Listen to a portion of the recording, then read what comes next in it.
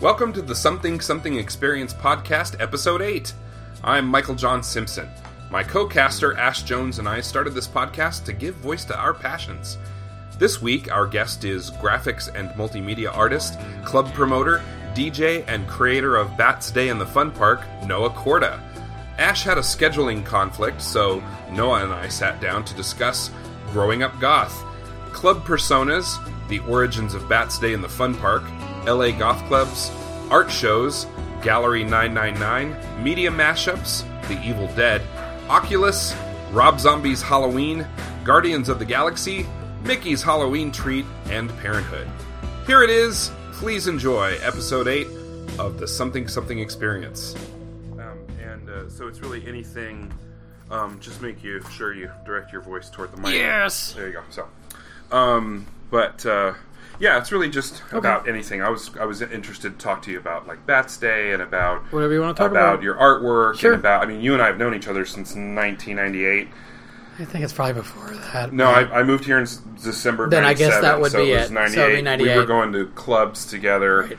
At the Probe, and Andrew and I had a long talk. We talked a lot about the Probe last week and about how all the goth clubs used to be in gay bars because that was the only place you could go, because they were just like, oh, you got a group of people that are kind of ostracized and not misunderstood. Welcome! Come on in! Yeah, exactly.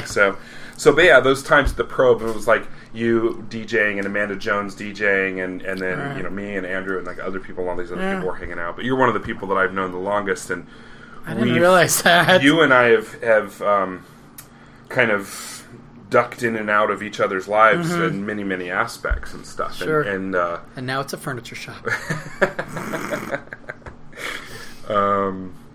Yeah.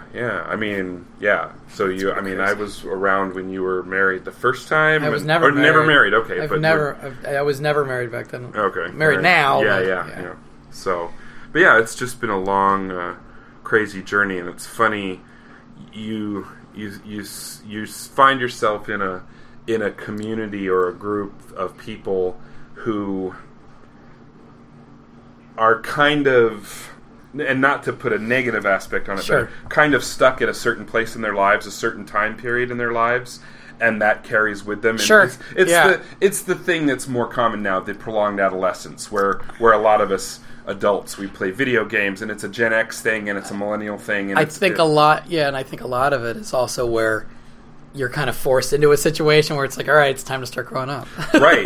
But then there's that aspect of those things that you want to keep going with you, and it's so much less an affectation and much more about who you really are. Right. And that's the thing that's been interesting to discover at being an old school goth like I am, and like you are, and like Andrew is, and like all these other people, and it's this thing you never quite grow out of. I mean, so many people are the quote-unquote normal people. They go out to clubs when they're in their 20s. So they go out and hook up and drink and get crazy and kind of get that out of their system. And then at some point they have to grow up and go to work and have families, and they kind of leave that behind. I think I just retooled my life. I don't think I'm doing anything different. I think I just found the balance where it's like, okay, I can still do the stuff that I was doing in my 20s. Right. You know, and I think the lucky thing has been is the fact that. Oh, by the way, are we recording? I didn't even know we started. Yeah. That's hilarious. We started recording 3 minutes ago. That's hilarious. Hello, people out there in the interwebs. There's no formality to it. That's hilarious. Just a very casual conversation. Okay, Mr. Paul Harvey. We just did a commercial. What's going on? Good day. I agree. I mean, I think the one thing with me that was the balance that has really worked, though, is the fact that pretty much everything that I've ever done has always been like it could go either way. And what I mean by that is that it could either be very family friendly, sort of seen. Well, okay, it's like cuts between PG-13 and maybe R. And the thing is like, it's always going to be looked upon as, I don't know, like, okay, it's still taboo, but it's sort of like a sugared taboo, where it's like, okay, we can kind of get into it, and that's kind of like the direction of what Bats Day became. Right. Bats Day was really, and the funny thing is that like a lot of people are always like, what Bats Day is now is me, but I've never ever said that I was 100% the person that started it.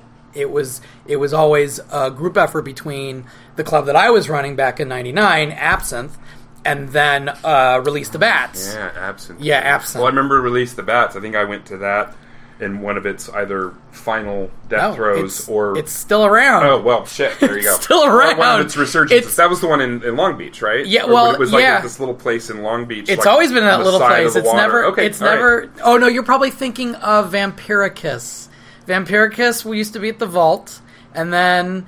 in Long Beach, and then it was at Nagas. The bay in Nagas. I think you're talking about Nagas. Yeah, that right by the Queen Mary. Right. That was Vampiricus, which I actually wasn't a regular DJ, but I was a guest every so often. It's kind of like when Jeremy was out of town, I would step in, and then of course everybody's like, because I guess Jeremy and I kind of look alike. We're sort of the same height. We have sort of the same build. Did he ever dress up like Beetlejuice? No, he never dressed up as Beetlejuice. Because when I met you, I was you were Beetlejuice every single. That was your thing. You were just that guy. Right. I mean, I have old pictures of you in a trunk, and maybe I'll dig some of those out when we're done. I gotta see that. But there's like you and Blue and me at Fan Club. Yeah. That's when she first called me Saint Michael, and I'm still not sure. That's where if she was confusing me with Michael Provine or if she was just called me that out of the blue. Whatever it was, out of the blue. Whatever that was, I adapted that and turned that into my own thing. That's so weird. And so... the funny thing is that... And I'll come back to the Release the Bats thing in a minute. But it's funny. Yeah, Noah going on a tangent. Nothing new. The thing is, it's so weird. It's like everybody like in the scene, at least from growing up, there always had to be like a Raven or somebody else. There had to be like a name that wasn't everybody your had name. Everybody had club names. And the funny thing was that I always done, I was just me. And then when I started doing the DJing a lot more, I just said, okay, I gotta have a DJ name. And I tried it. And it didn't work because whenever I tried to advertise, it's like, who's this Polaris? Who's this Polaris Gigawatts character? Wow. And it was just like, it didn't work. And I just said, forget it. I give up. And so then it was just like, myself, whatever, DJ Noah, whatever. And there were people that were like, oh, that's not your name. That's not your name. But it is. It's me. Yeah. So, but to go back on Bats Day, it was a group effort, and it was Release the Bats and Absinthe, because we always did major cross promotions. And so the first year rolled around, and it was just like, I'm totally want to do this. And so, they were bringing all their patrons, and I was bringing my patrons, and we just made like a day out of it. And it was like 90 people, came. And then the second year rolled around, and I was like so gung-ho, because I'm such a Disney kid. I really am. Oh, yeah. I'm not Disney movie kid. I'm more theme park. Theme park kid, and having the background of being an ex-special effects artist and props and miniatures and makeup and that kind of stuff, it kind of went hand in hand. Well, yeah, the Imagineering. Yeah, exactly. Pretty much everybody I know who's in the business in that aspect, in some kind of creative aspect of that thing, of creating modeling or character modeling or effects modeling, things like that.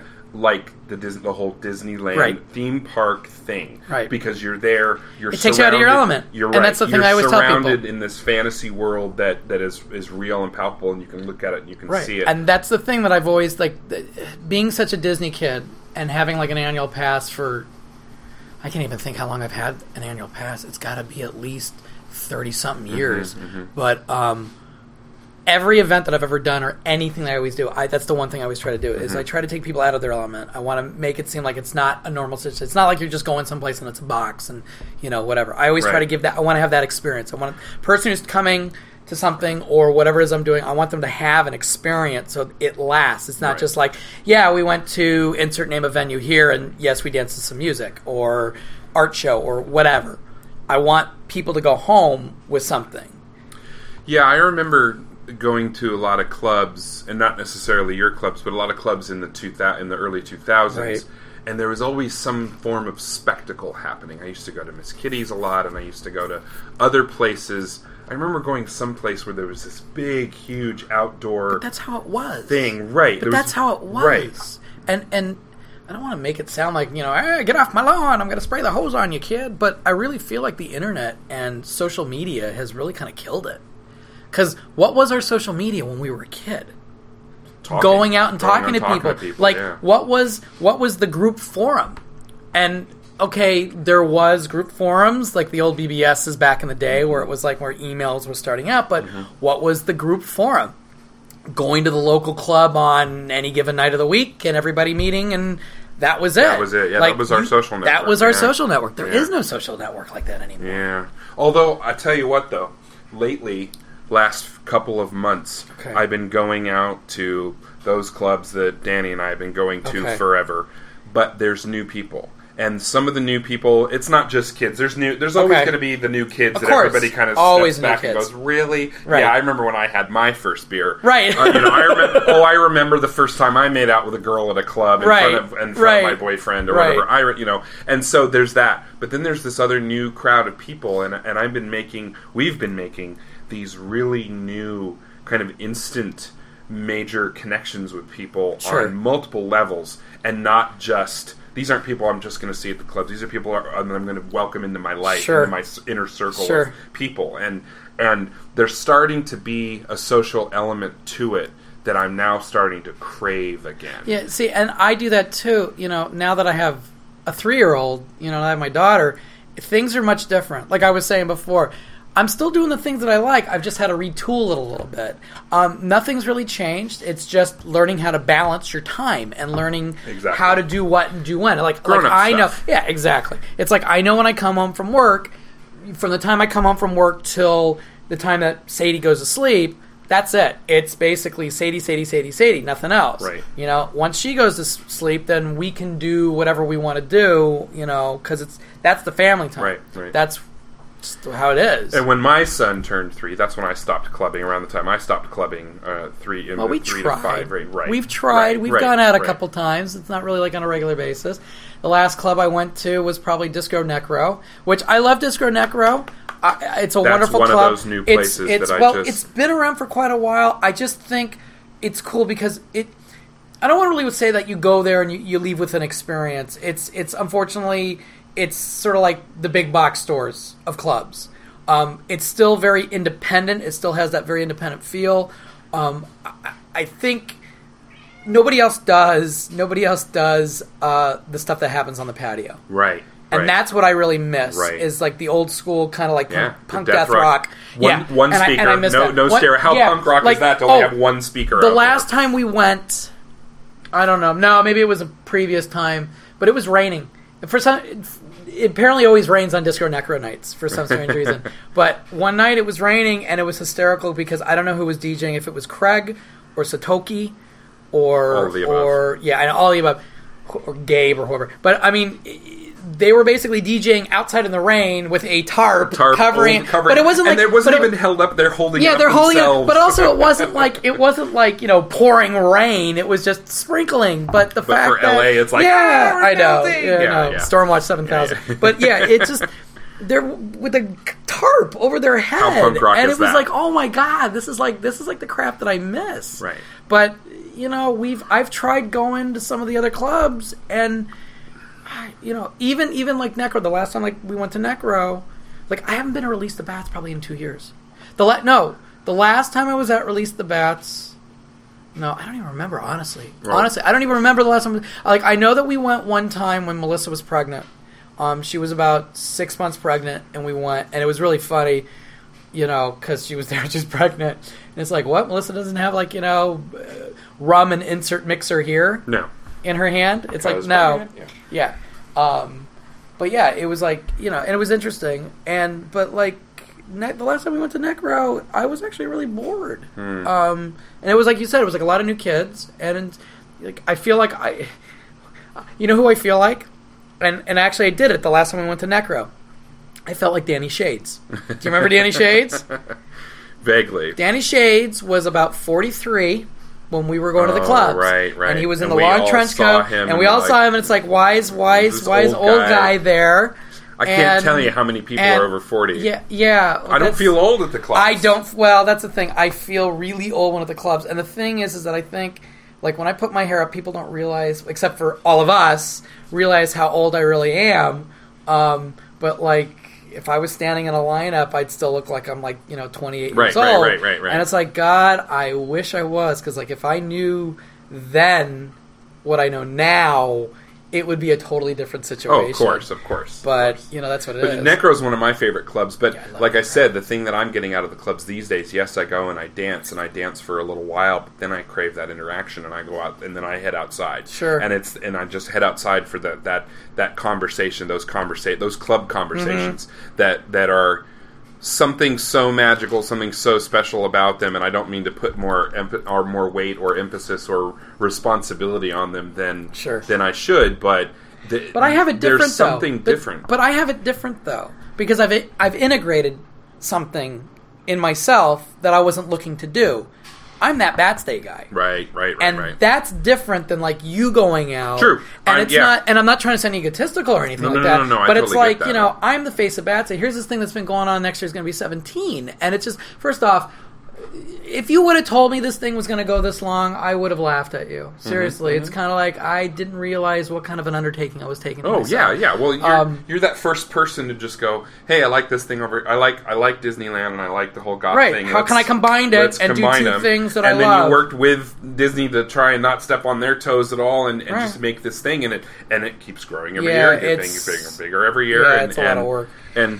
But that's different, and I think it's hard. I think because people I think generally are, from my experience, I think people are generally insecure about approaching other people, and I can be that way too. And especially in the Goth crowd. Yeah, especially because in the Goth there's crowd. A certain element of insecurity or uncertainty or self-doubt that draws one to the whole Goth thing. Like I don't do well with people out in the world, so I got to come here to other people that have no problems with. I can go out to a place where it's dark and nobody's really going to look at me. But that's the weird thing, though, is in these places where everybody's hidden, everybody's hiding behind makeup or a persona, or a club name or a quote unquote costume or a in the Goth thing. I'm finding more and more that I walk into there with the veneer completely swept aside. Sure. And I am truly I think that was one of the reasons able to be myself. And that's the type of people that I'm meeting now see me. Don't see the outside things, see me. And I was having a conversation about that concept, about seeing somebody, and I said, I feel so dumb, but here we go, confession time again. About two people that I said I couldn't remember if there was this cultural thing that was real or a thing in a movie or something like that, where it's like this thing where they say that I see you, and it's not just I see you, I see all of you, and then my friend goes, oh yeah, that's Avatar, and I went, oh crap. You know what, it's funny, I haven't even seen Avatar. I've seen bits and pieces of it, but I know what you're talking about. But that kind of major philosophical concept applies here, because I am seeing people and finding myself being less judgmental, less anything, because we're a bunch of catty Goth kids who are like, wow, that's not Goth, or that's not vampire, or that's not this, or that's not that. And now I'm just like, I'm me. I'm going to be completely comfortable. I'm not going to get all duded up and be uncomfortable. I'm going to. I'm just going to put on what I'm going to put my hair up, put my boots on, wear a t-shirt. Pretty much what I'm wearing right now is what I'm going to do, except my hair's not up. But go and just have fun. People are seeing me, and if I had known that back then, 20 years ago. Here's something that's really funny. Like, people I don't think realize how long I've actually been in this scene. Like, I used to kind of hang out with Patrick Mata and Mary and Greg, Rat Bastard. And in fact, I had a conversation. I was just talking with Greg not before I came here. But it's like, I remember those days. I used to hang out, and I was that one guy that is just kind of like, okay, here's just this like, creepy tag-along guy. And the thing is that nobody really realized who I was until I ended up changing my hairstyle. And I didn't change my hairstyle to kind of like conform, which is a horrible term for the Goth scene because everybody's trying to be individual, but yet we all have to be the same. Very funny. But it's such an ironic thing. Yeah. Ralph Garman on K-Rock, he has this whole thing about Bats Day where it's like... Really? Because I haven't even heard this. Let me hear, what's this? He took his family, his little girl, to to Disneyland. Okay, and it just happened to be on Bats Day. And he starts railing on, there's these people and they're dressed a certain way. They're all dressed the same, but they don't want to conform to anything. But then they're all dressed the same. But I say that, and exactly. that's really fun. I'm gonna have to probably drop him an email through Facebook or that's something. That's funny. I always hear K-Rock is always talking about it, and what I think is hysterical is like instead of like talking to your listeners and have them tell stories, why don't they just contact me? Yeah. I'm so easy to get a hold of. Yeah. I'm like the easiest person to just have my name. Ralph was pretty dismissive of it, but clearly he's funny. He's... Well, I know Kevin and Bean have talked about it about a lot. Well, yeah, and Ralph's even talked about it on Smodcast too. But that's the funny thing, though, is they're being dismissive of it, but they're talking about it so much that clearly there's enough of an impact and there's enough of a thing to where they keep talking about it over and over again. But so to fall back on like the thing about conformity and all that stuff and realizing it was weird because I actually, when I used to go to the clubs and like this is like Control Factory days and like when it was Stigmata and Asylum and when Helter was on Friday and Stigmata was on Wednesday before that big switch. Perv and Perv Club Cherry. Cherry was there was something else too. There was just a shit ton of clubs back then. It was so much. But I used to have hair down to my ass. I had major rocker hair and for some strange reason, I just decided I'm done with this long hair. It's a pain in the ass to take care of. I want shorter hair. So I ended up cutting the hair down maybe to my shoulders, and then I started putting it up. And I was sort of doing the Edward Scissorhands hair before Edward Scissorhands even came out. And it was the moment that I did that was when everybody kind of went, who is this guy? Kind of the 89 or 86 and then 89 Robert Smith thing. Yes. Yeah. Pretty much. And I just did it just to do it. I wasn't like really trying to copy anything because that's something that I've always done. I've always tried to have like my own style. I don't care what anybody thinks of me. I don't care what anybody, he's doing this, shit, man. If I want to go put on like an NSYNC shirt today, I'm going to put on an NSYNC shirt on. I don't care. Yeah. How many fucks do you give? Exactly. That's exactly it. So, I just wanted to do it just to do it. And I noticed that once I had done that, it was like attitudes changed. Like, who's this guy? What's he doing? Where'd he come from? And it's like, I've always been here. Yeah. I was always here. Why? Because it was a situation where it was like, I felt comfortable. I liked the music. And that was the thing, too, was that it's all about the music. Right. It really was. It was all about the music. I don't know what it is about now because, when I've gone to clubs, I don't hear anything new. I hear the time suck tunnel that is still... Well, Disco Necro is specifically about that. It's specifically about 96 and before. Sure, which I love, which and it's great. But like I've been to a couple of the other clubs that I don't even know, and everything is all, and I hate using this term, but everything's like Combi Christ. I love Combi Christ, but everything is like Combi Christ Skrillex figure. And I love this, and I love that music too. It's all dubstep, right? But, and I'm not as much into that. I'm into the swishy stuff and shoegazer, the newer, the post punk goth and shoegazer too. But is there? Because I like Doomy. Doomy did DJ'd at the back room at Monty. Okay. A month and a half ago, and played a bunch of 4AD stuff, Cocteau Twins and Wolfgang. Yeah, but is there anything new coming out?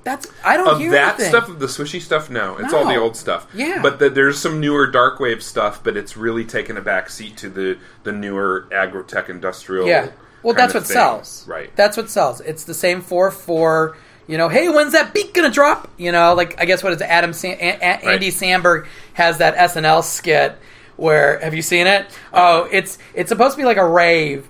And it's set up like a club thing, and I think it's like let the beat drop, right? And everybody's dancing, and everybody's just like yelling at the top of their lungs. Everybody just goes crazy, and their heads explode. Yeah, exactly, but it's like the skit goes on for like I think it goes on for like 6 minutes.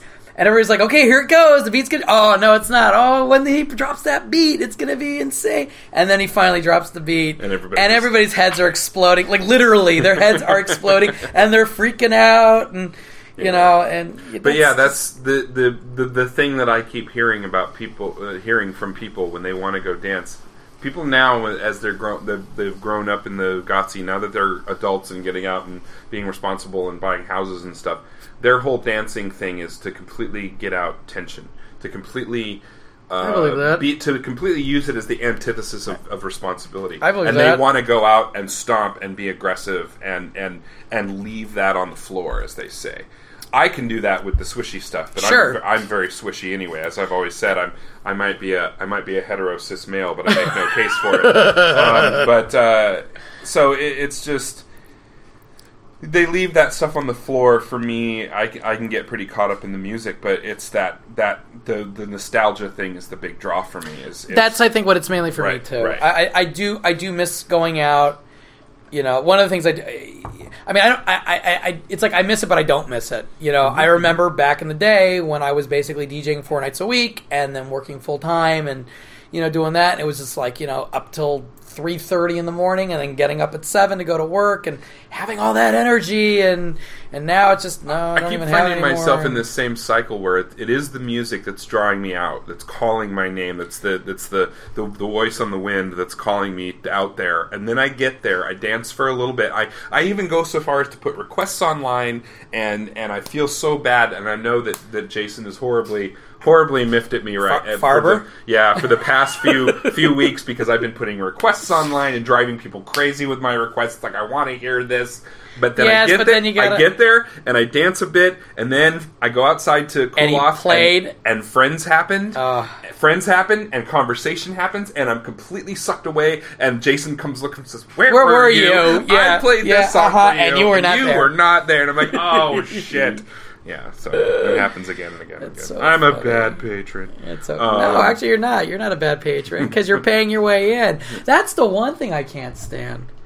Yeah, I'll support your club. I'll support your club. I'll support everything you do. Can I get on the guest list? I don't understand that mentality level. And maybe call me a fart, but you know, I don't understand that. I think. I mean, I'm not opposed to paying my way in. I'm also not opposed to getting in for free. No. I've never asked to get in for free. Mm-hmm. And the funny thing is that even when I get to the door, for the rare instance that Melissa and I get out, and somebody at the door is just like, "No, just go." And I'm like, "Are you sure?" I literally asked 3 times. By that 3rd time, and they're just like, "No." Like, I will have the money in my hand ready to give. And, you know, if they say, "No, go," then I'll go. But, you know, that's the thing. It's, you know, everybody needs to support themselves. That's the one thing. Right. And, you know, I love the entitlement, but entitlement doesn't support everybody. No, that's the problem. I'm perfectly willing to go and pay. I mean, that's the thing is a lot of the clubs, especially Christians clubs, they do the whole discount before a certain time. I'll play the game, and that's fine. And I'll go there and get early. If I'll get there in time, you know, okay, fine. Then I missed out. Right. But I can't tell you how many times like I'll be in line and like I'll miss it. Like I missed the cutoff, and you can see it because the person comes out with the Sharpie and they put the X on the hand, and there are 3 people ahead of you, and you're like, crap. All right, I'm gonna have to pay full price. You know, I got to get in for $5. Well, cut off. And, you know, the line is the line. Exactly. That's exactly it. And then you get those people that are ahead of you, and they're complaining, "But I was in line," and blah blah blah. It's just like, you know what? Just pay the $10. Yeah. Doesn't matter, because that $10 is basically it's paying for the people that are, you know, entertaining you. Right, and it's going to keep the club open. That's exactly it. The door and then the bar too. That's it. That keeps it going. But that's it. So. Let's talk about the segue into the art thing. Okay. Now, Andrew and I were just talking about California Institute of Abnormal Arts last week, and I remember you inviting me to come and show photos. At Fright Night. Right. And I really kind of missed that. I know I kind of fell off toward the end of it and stuff, but I really missed that because I love seeing those old movies, and just that whole vibe was fun. It was just I did it for 4 years at CIA. It was a lot of fun. I left due to differences of the venue. That happens a lot. Yeah, it does. And so I decided to kind of take a break for a little bit and then bring it back. And I was lucky enough to bring it back for like 6 months to the Warner Grand Theater in San Pedro. Now, I really felt that it being at San Pedro was like the pinnacle. Like, I reached the plateau. Right. Because here I am in this like 1,500-seat theater. It has a ticket box in the front, huge marquee. I mean, this is an old school, movie palace the kind that of used place to be. You'd want to yeah, show that. this is exactly it. In fact, it and was a big used, enough lobby for the artwork and stuff too. Yeah, and it was also used. Did you see the Walk Hard, the Dewey Cox story? Yes. The scene where Dewey has now decided to become like the Sex Pistols and do a lot of cocaine, and it was the theater that they were practicing. That was the Wondergram. Okay. So I'm like, this is it, and so I did it for about 6-7 months there, and it was great. It was great because I could control everything, and the theater owner or the theater manager totally trusted me to where I was able to get away with so much without taking advantage of the situation. So we were actually able to do like a lot of the gimmicks that they were done at the theater for those kind of films.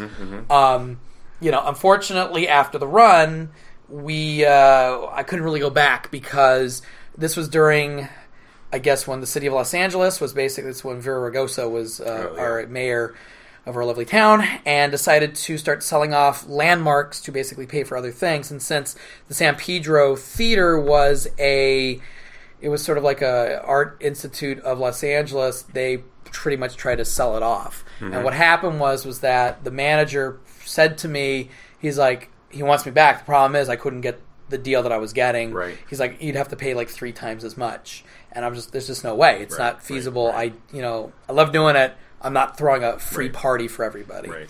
And so, but now later, I just found out that I can actually go back and do it again. He basically said I can come back at any time I want. Cool. Now it's just finding that balance to be able to do it with the home life, the family life, and Bats Day and everything else. So you're also doing the is now. Forgive my ignorance. Is Gallery 999 part of Bats Day? It's part of Bats Day. Okay. Yeah, it's totally part of Bats Day. But that's Day. where you do your work, but you also have other people showing their work there as well. That's Disney Gothy themed. Yeah. Basically, what happened was that I was finding Bats Day becoming a little stale, and it's tough to add new things without people flipping out. But I figured what would be a good thing. The black market was, I think, running 8 years at that time. And I was just like, all right, let's do something different. Let's do something fun. And like the one thing that I like about going to conventions is that there's always sort of like a museum or something like Monsterpalooza is a great example. If you've ever been to Monsterpalooza in Burbank, he does 2 of them a year now. Son of Monsterpalooza happens around Halloween. We just finished that one. And then there's the normal one that happens in March. They always do, like, they take over one section of the ballroom and they turn it into the Monster Museum. And it's like all these effect shops showing off their talent and what they can do. And it's amazing. And I'm like thinking, well, why couldn't I do something like that, but for Bats Day? And that's when I decided, we'll just start doing these like tribute shows. And that's where Gallery 999 came from. Now, Gallery 999, it's always Haunted Mansion based. And that's always the focal point. I mean, obviously the name, Gallery 999, 999 Happy Haunts. Right. That was the focal point. But I've been mixing it up and adding something to it, add an element to it. So it's not just like, okay, I'm coming to another Haunted Mansion show. Okay, I'm seeing, for the umpteenth time, somebody doing their rendition of the Hatbox Ghost or the Bride or the Hitchhiking Ghost. Right. So the first one that I did, I admit it was a mansion show. But so it wasn't clearly a mansion show. I wanted to add like the element of Bats Day. So I gave the artists, who wanted to be in the show, they could either do strictly Bats Day, strictly mansion, or combine the two. And it was a good show. It was a great show. Every piece was amazing. The second show that rolled around, it happened to fall on May 4th. Yes. May the 4th be with you. Right. So I'm thinking, all right. I was talking with one of my artist friends, Evil Paul, and I was like, I kind of want to do this Star Wars meets Haunted Mansion. And he's just like, really? Do you think it could work? And I'm like, it's got to work. I mean, and so we're just like brainstorming about it. There's already a kind of a wedged open door there now already happening. Exactly. And this was, of course, I'm talking about this, when was I doing? It was about 7 months before the show even happened. I'm like, it's going to fall on Saturday, May 4th. Why not? And like, I was like joking. It's like people could do like, Madame Lee Yoda, little Yoda at the end saying, hurry back, death certificate you have, So, Yes. but so it finally gelled, and it was just like, let's do it. And it was like the most craziest show I've ever seen.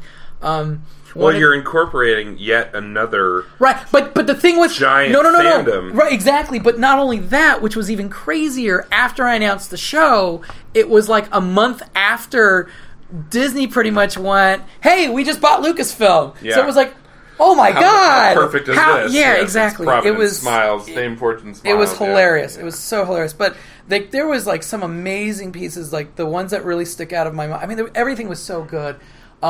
One of them, there's an artist. She goes by Abby Bell, and she does like this, like kind of like Halloween folk art, like paper mache kind of stuff. Right. She did this. She did two pieces. She did Han and Greedo as the duelists. Okay, like folk art, little things. It was crazy.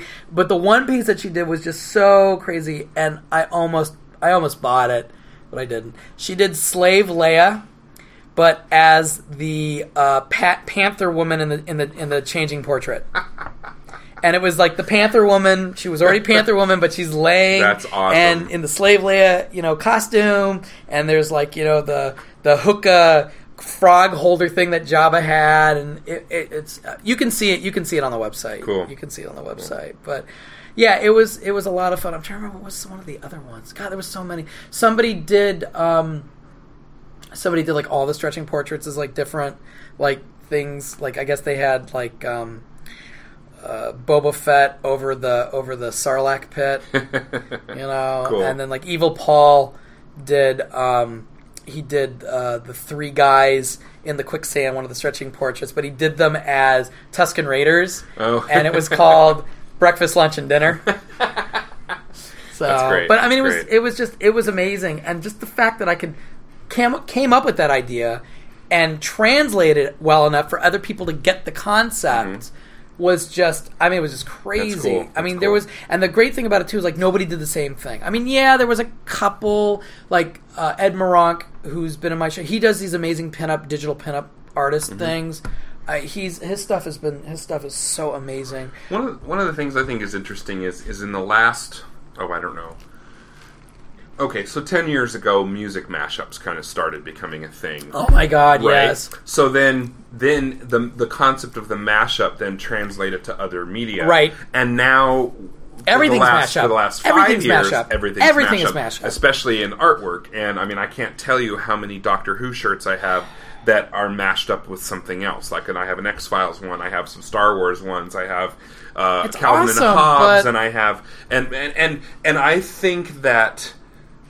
And maybe this is me, I don't know, putting more thought into it than is necessary. But I think that because there are certain things that have been happening the last 20 years that a lot of people feel like, oh, they're fucking with my childhood by taking something that I love and completely, and I'm talking about the original creators. I'm talking about Lucas, and I'm talking about other, remakes of things, remake movies, remakes of this and that, and people are starting to feel that because the creators are screwing up with their childhood. Right. They're taking that back by doing their own thing of mashing up other bits of fandom. I can totally see that. There has been a couple things where like original creators have come in and taken over and do like another version, and I get into arguments about this with people all the time. I'll give you a perfect example.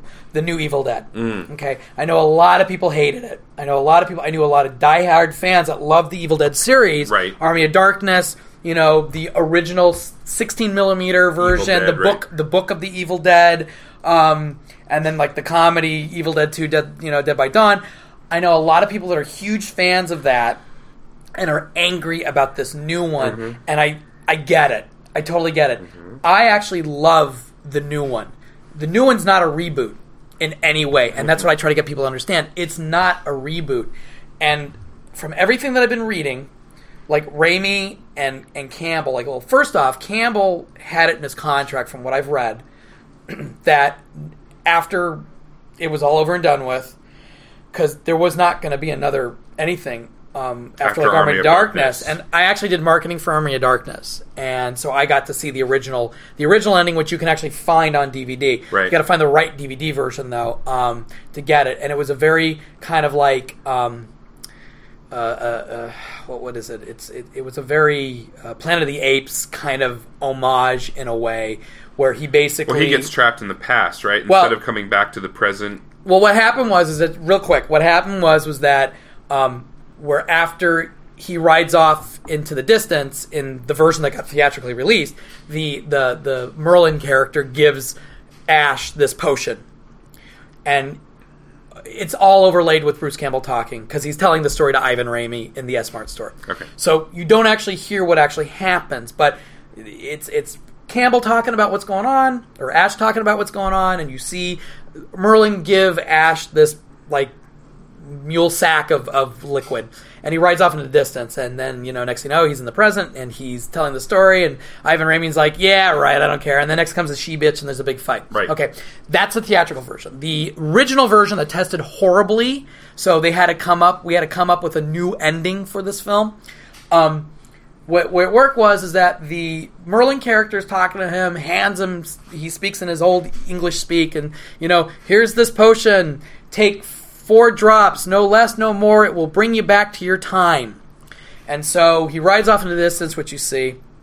And much like screwing up the Necronomicon, he screws up taking the potion. Of course. He seals himself. I said the words. Yeah, exactly. He seals himself up into a cave, and he's starting to take the drops, and it's like, okay, 4 drops, and so 1 drop, 2 drop, 3 drops. He hears a noise in the background, and it's like, what was that? What was that? Oh, it was nothing. Okay, 3 drops. 4 drops. And so he took 5.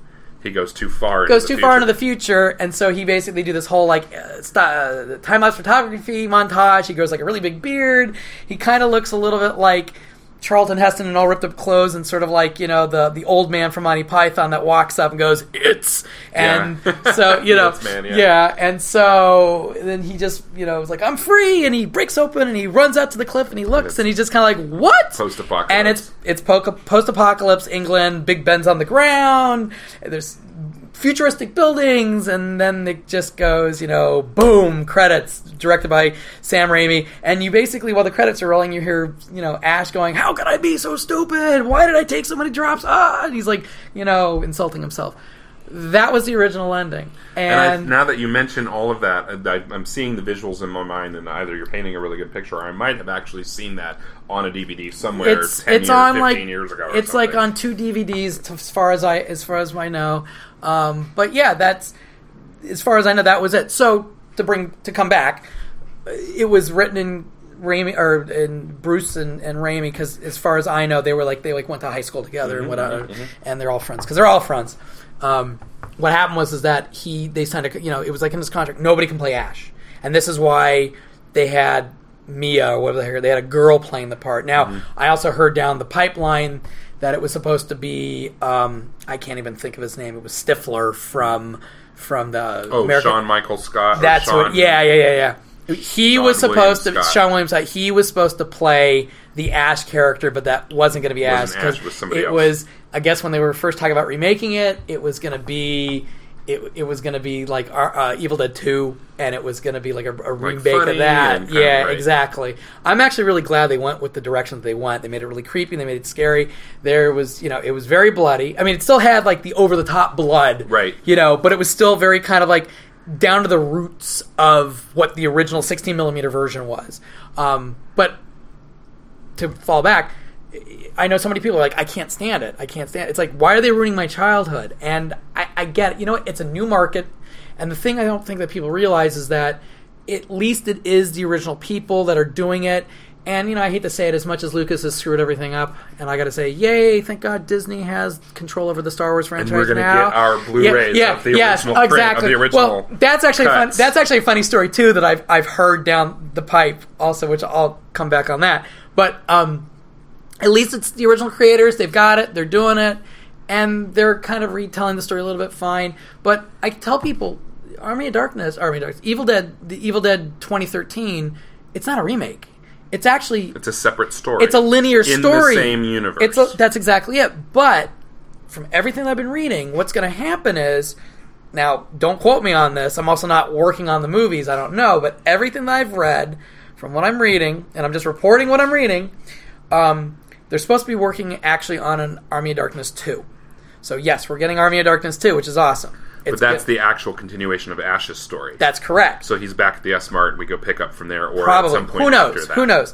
Meanwhile, while that's happening, there actually also is in the works for a Evil Dead 2 2013. Okay. And then eventually what's supposed to happen is that both those linear storylines are supposed to combine, and Ash is actually supposed to team up with Mia to fight the Deadites. Interesting. And I think that's brilliant. I think that's completely brilliant. And I think what it is, I just don't think people are seeing the big picture. And I get that. So now I want to see Evil Dead 2013. Yeah. At first I was just like, you should go back and watch it and watch the whole thing. To be fair, there's been a shit ton of remakes of in course, the last and they're terrible. 20 years, and a lot of them are terrible. They're so bad. I'm trying to think of what was something that was just awful that I saw that was a remake. I don't know. I can't even remember. Pick Probably. one. I know. I can't even think about it. I actually did see a really kind of creepy movie that I was actually really surprised because I didn't. It came out on Redbox about 2 weeks ago. Oculus. Oculus. Yeah, with Karen Gillan from Doctor Who. Yeah. We wanted to go see that in the theater, and some people said it was good, and some people said it was bad, but I still kind of want to see it. It's fun. Yeah. It really kind of screws with your head because the way they shoot this movie, like the past, a lot of it's like memories and stuff, right. But the way they're shooting this movie is like the memories are going on while the linear story is going on with the present. So it really kind of screws you up because you're not exactly like, okay, is this like what's going on in their head, or is this actually happening? What's going on? Right. So it's good. It's a good watch. But yeah, I mean, I've watched so many remakes, and I just watch them just to watch it, and I try to just like, okay, you try to walk into it with an open mind and everything, and it just doesn't work, exist, and it still just doesn't work. Yeah, I'm trying. Yeah. There was something that I was so upset about, and I just don't even remember what it was. I think I blocked What's it. something other than that, though? What's something that you've liked, though? Something that is within the realms of a universe that pre-existed that you did like? Oh, okay. Actually, there was something. The last Chainsaw movie, I thought was pretty good. It's supposed to be along those lines. I really liked Rob Zombie's first Halloween movie. I didn't. Okay, I didn't. I didn't like the second one, but I hated the second one even more. I really liked the first one a lot. Here's my theory about Halloween, Zombies Halloween. Okay, I feel like he was making a movie, and I think he wanted to make a movie sort of like an homage to Halloween, and I feel that he was able to like get the licensing rights to do it, so it was like, okay, now I can take this character and work it in. Didn't he work with who? With Carpenter on that a little bit to some extent? I don't know. That I don't know. I have no idea. I think he did. I think he just gave Carpenter a bunch of money, and Carpenter went okay, but I don't know. That's the thing. I that aspect I don't know. The reason why I didn't like the zombie Halloween film was because what's the one thing that made the original 78 film so creepy? Okay? It was the fact that it was a normal kid. It was a normal kid that just went nuts. And as Dr. Loomis said in the original, Donald Pleasance, which in my mind I liked oh my god, what's his name? Who played Pleasance in the new one? Thank you. I like Malcolm McDowell's portrayal. In my mind, Loomis is the only one that can really play that part. Pleasance. Yeah, that's how I Pleasance is like the only one who can play Loomis. That's right. I liked McDowell's version. I thought it was good. But what Pleasance says, his character Loomis says, he's like, Michael Myers is pure evil. He's pure evil. And that's what it was. He wasn't an abused kid. He wasn't like, I'm going to go out in the forest and take a puppy or kitty in my backpack and smash the crap out of it. That's what made me lose it, and that's when I went, this is not Halloween. Yeah, Rob Zombie injects the white trash, backwoods stuff. Yeah, the white trash, abusive household stuff. Which I thought worked for House of a Thousand Corpses, I love House of and I love Devil's Rejects, but I don't think it worked for Halloween. Yeah. But, to each your own. I don't fault you for it. I liked finding out more about Michael Myers, and I liked the creepy fucking kid that they got to play him. Oh, I know. And rather than just having a normal kid who just suddenly one day snaps and is evil, seeing this progression of yes, this kid. Here's all the signs that yes, this kid is. But that's definitely not a Halloween film. Serial. True. That's true. not the Halloween film. But I don't know. And I think for me, he would have had enough of a departure. Then once we get into grown-up Michael Myers, he's more of a Hulk, even more of of the shape that Carpenter's novel described. But that's good. I mean, okay. Basically, all the kid stuff, what became like all the legend stuff, or like the lore of how Michael Myers became Michael Myers in the Rob Zombie film. It's like, okay, fine, no, get rid of that's not Michael Myers. If you can just basically, much like what I say about The Mist, Stephen King's The Mist movie, if you can just basically turn it off right when they basically drive into the fog to figure out how long this far goes. I say the same thing about Halloween. Fast forward until he's actually in the mental institution. Mm-hmm. After his mom finally leaves and he grows up and the mom dies. Right. Start the movie from there. Okay, fine. Okay. Now we have a Halloween. Maybe do all that as a flashback rather than the first half of it. Well, first act, not even even the first act. Just get rid of it. Let's just if you're not going to do it right, just get rid of it. Just start it. Let's just get Michael Myers to the killing. And there we go. I thought that stuff was good. But I think what ruined it for me was the fact that it's like, okay, yeah, we get it. He's an abused kid, and this is how it happened. I don't know what happened in your life, Rob, that made you want to do this. But, yeah, I mean, Well, for me, it was always much less about him being abused by the stepdad and more the mom and the daughter being abused by the stepdad. True. Because, that's what he ends up doing. And lots of implied, stepdad really, really bad than just knocking him around and drinking. So but that's not what Halloween was about. Halloween was just white bread family in the middle of nowhere, and just Well, he did go and kill the sister right after she was done screwing her boyfriend when the parents were gone. That's true. And that is a typical.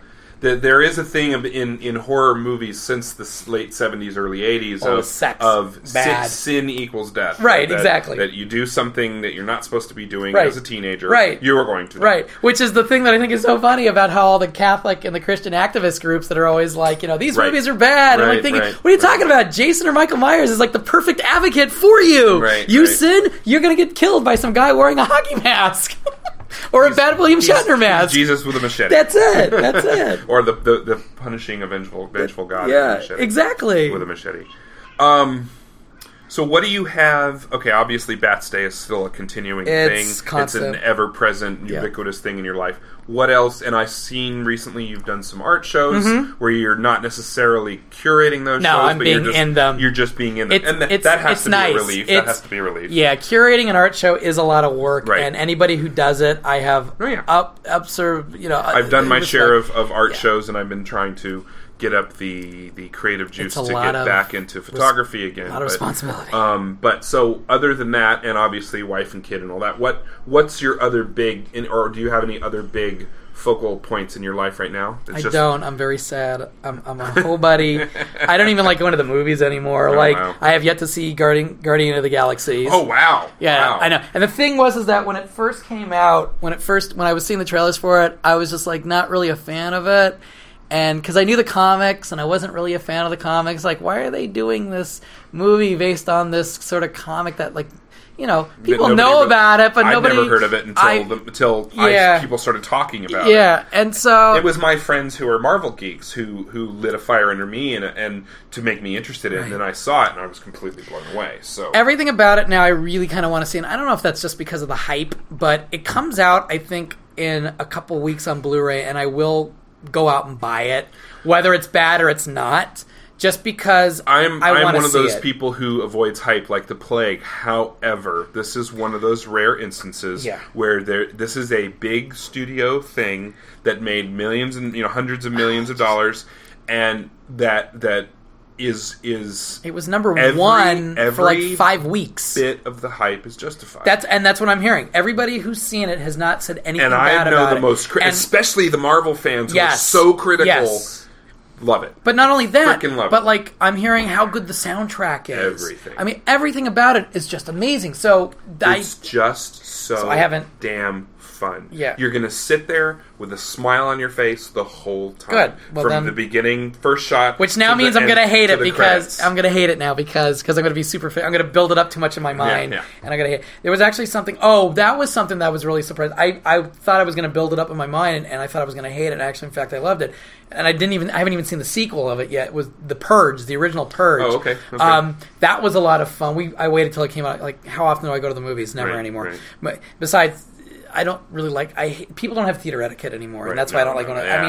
It's fine. I've got my sound system. I've got my 47-inch. America has become, especially mainstream America, has become this place where I'm paying money for something, therefore my experience must be exactly the way I want it, and I don't care about anybody else's experience. But it's like, I've got the my world is my living room. Right. Basically. I've got my 47-inch TV, and I've got my sound system, and I'm like, you know what? I don't need to go to the movies. I have some advice for you. See something that you really, really hate beforehand, and let Guardians be the antithesis of that. Yeah. Because it's just one of those things where it was just so damn fun and just so enjoyable to go along for the ride. I can't wait. I really, because everything about it I've read and I've seen. I've always liked Gunn. It's James Gunn. Parks and Recreation. He's hilarious. He's so stupid in that show. His character is so dumb. But he's so much. And then I've seen a lot of his other zombie movies, and a lot of his low budget movies, and the trauma stuff, and it's just he injects so much fun into it. And I think he's a good cast for this character. Yeah. I think it totally works. You're talking about Chris. Oh no, you're right, Pratt. Chris Pratt. I'm talking about Chris Pratt. Wait, the director. I'm sorry, James Gunn. What am I talking about? I'm sorry, you're right. No. Yes, you're right. I'm talking about Chris Pratt. Right. I knew it. Yeah, he's perfect for it. He's absolutely perfect for it. So. Yeah, but that's it. I don't really go out all that much anymore. My life really consists more of my daughter at the moment. When she becomes maybe 5, 6, I'll be able to go out a little bit more. Right. And that's by choice. You'll start finding as the child gets older, things get a little bit easier. You start finding things that you can do together, that you like together, that you're enjoying together. Let me tell you a little story. This is actually quite funny. So we went to Mickey's Halloween Treat on Friday. Adorable. We've been going probably for the last 3 years. I went the first time when it was at Disneyland, which was back in 2004. This is when they were trying something new. They did it for 2 years. It didn't work. It failed miserably. And then they moved it to Florida. And, of course, now we've gotten it. We've been doing, I think Anaheim has had it now for about, 10 years. Figure we'll give it a chance. We go. We did that 3 years ago. It was great. It was awesome. A lot of fun. So we figured we'd do this as a regular thing. So Sadie kept saying, and I asked her, it's like, what do you want to be for Halloween? She's like, I want to be a scary ghost. I don't have anything to do with this. This is just what she wants. She wants to be a scary ghost. Okay, great. A month ago, what do you want to be for Halloween? Halloween's coming. She's like, I want to be a monkey. Okay, we went from scary ghost to monkey. That's fine. And so we kept asking, what do you want to be? And it's up to about a week ago, she's like, monkey. I'm like, okay. I was at Target because across the street from my work, at my job, I have a Target directly across the street. I'm at Target every other day. Kid you not. Sounds like being in Costco. Yeah, exactly. So I walk in and they had just put out all the costumes for Halloween. And Frozen, which is like nails on a chalkboard, is on constant rotation at the house. Of course it is, because Sadie's a 3-year-old girl. And she loves it. And it was funny because the first time she saw it, she had no interest into it. And then all of a sudden, the subliminal advertising crack somehow seeped into her brain. And she's all about Frozen. Her hair is not long enough. All she wants is Elsa braided hair. Mm-hmm. Mama, Dada, I want long hair. It's, don't worry, your hair is getting longer. You'll be able to braid it soon enough. So I go down the aisle. They have an Elsa dress. And for those of you who don't know who Elsa is, that's the Snow Queen. Trust me. Anna is the sister with the red hair that wants to get married. So they have the dress. It was actually really cheap. It's an official Disney dress. It was like $25. Okay, great. They had the wig. Perfect. Wig was like $10. Awesome. So there's your braid. It was it. Perfect. And then I even went to as far as getting her the Olaf snowman head trick-or-treat bucket. Because, there's nothing in Olaf's head except for candy. Cha-ching, cha-ching. Yeah, cha-ching. I know. Disney, let me just give you my account number and just anything that comes up for Frozen, just shut up and take my money. Bill me. And that's not even shut up, hi, I'm Fry, Philip J. Fry, take my money. Exactly. It's Sadie asking for this. So she doesn't know about this. Meanwhile, Melissa is like, great, first off, she's like in tears. I can't believe doing this. Oh my God, it's going to be great. And then, like, all of a sudden reality sets in. I'm going to have to be Anna. So she... The things we do for love. I know. So, but... And I'll get to this part. This is great, because I stood my ground. You're going to be a meme. You realize this. Yeah. You're going to be the good dad meme. Yeah. Like you see it every Comic Con. I'm already expecting to see myself like on Dilfs of Disneyland on Instagram. So what happened was that... Dilfs of Disneyland. What do you call it? Melissa basically cosplayed the outfit. She made the outfit. She went to a thrift store. It was great. She got everything. She painted the pattern on the front and everything. She's so concerned that, it's got to look exactly correct. Like, no. You got it. You're 80%. Leave it. You're fine. So we have little Elsa and big Anna. And then, of course, Melissa's just like, well, you know what that means, right? You're going to have to be... No, I'm sorry. It's not going to happen. I'm going to be the cemetery groundskeeper from Haunted Mansion. Because the last couple of years, we basically dressed up as all Haunted Mansion characters. I was the graves groundskeeper with the lantern. Melissa was the bride with the heart, not this new Constance bride. And then Sadie was the dog, was my little skinny puppy for 2 years. Except she was a pink poodle wearing a skeleton outfit. Yeah, it was quite funny. So, but yeah, Frozen won out this year, but I stood my ground. Korda family values. Yes, exactly. Mansion comes first, unless Sadie wants Frozen. So, we get to the park, we go to, and of course, Sadie's reveling in it because everybody's like, oh, Queen Elsa. And she's just like, yep, I'm 3 years old. I know it. I'm Elsa. Back off. So, it's about 8:30. Oh, no, I take that back. It's about 9 o'clock, 9:15, and they're going to do the special fireworks show that they only do during Mickey's Halloween. You can't see it, only at the other... They did it once for the public, and that was it. And now you have to pay. Mm-hmm. And it's cool. It's like Oogie Boogie on the Moon, and, he's talking about all these... some thing that he talks about that segues into each one of the creepy songs, and there's the Ursula sings her song, and then at the end it's like a 5-piece boy band singing Grim Grinning Ghosts, which just kill me now. Right. But are they doing this out in the bay by the? No, it's not where Phantasmic. It's over the castle. Oh, okay. So I'm like, and Sadie saw it last year, but she was 2. Now she's 3. She kind of gets what's going on now. So I'm like, what's just like. Hang around, let's do some trick-or-treat stations here. We'll hang around the hub, and we'll see this show. And she's just like, and this is the part that I was trying to get to. She's like, no, we're seeing Jack right now. We're going to go see Jack right now. We're going Haunted Mansion. No trick-or-treat, no candy, no fireworks. No, but this is the only time you can see it. No. Haunted Mansion now. Ow. And I'm like, okay.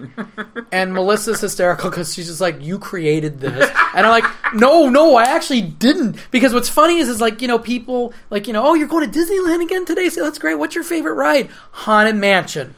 And it's just like, she's like, they're like, oh, you like that because Daddy likes it. No, I like Haunted Mansion. Daddy.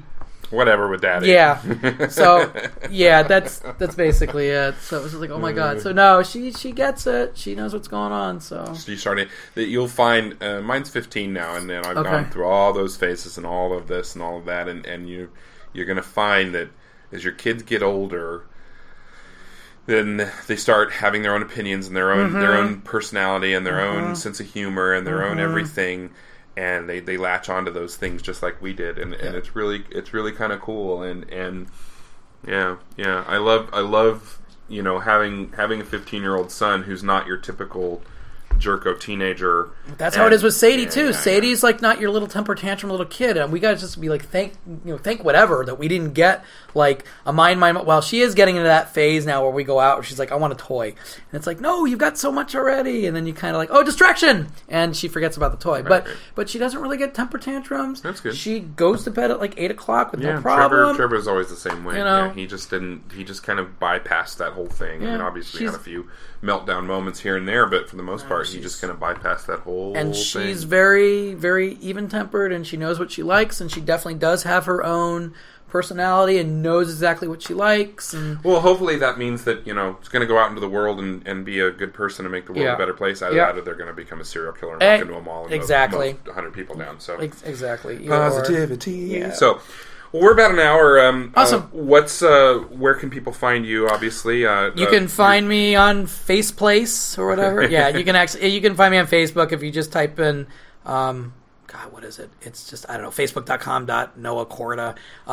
If you look up The Art of Noah K through Facebook, you can find me on that. Are you on Twitter at all? I am on Twitter. I'm under Bats Day. I'm also on Instagram. The Instagram account is, well, here, let's just do the laundry list of everything. Okay, so for Facebook, you can find me under my name, or you can find me under Bats Day in the Fun Park, which is the like page. You can also find The Art of Noah K as my art page. My like page is devoted to art. You can also find the Gallery 999. So it's like facebook.com/thegallery999. And then for Twitter, it's the same thing. It's Gallery 999 and then Bats Day. And then for Instagram, it's the Gallery 999. But it's easier. Just go to batsday.net. I revamped the site. I've been hearing I've been hearing praises left and right. They're like, "Oh my God, it's easier to navigate. I can find things." Yeah. It's so funny. I keep trying to tell people, "No, tell me something bad about it. Tell me something bad about it, so that way I can fix." And nobody's can tell me anything about it. Yeah. So if you go to batsday.net and you go to the upper right hand corner, you will see a bunch of like little icons, like Facebook and Instagram and Twitter. That's going to give you everything. Cool. That's going to give you everything. Cool. So. All right. Well, thanks for coming. I really appreciate you talking. And awesome. You can like us on Facebook as well, Something2XP, or please follow us on Twitter, Something2XP on Twitter. And please remember, please be kind. The Something Something Experience podcast was conceived and produced by Ash Jones and Michael John Simpson. Intro music, Ways to Change Faces, and outro music, Scorpio 37, was written, produced, and provided by the talented Sebastian Cesari. You can find us online as Something2XP on iTunes, WordPress, and YouTube. Please follow us on Twitter and like us on Facebook. You can also reach us at something2xp@gmail.com. We invite your feedback. Please be kind.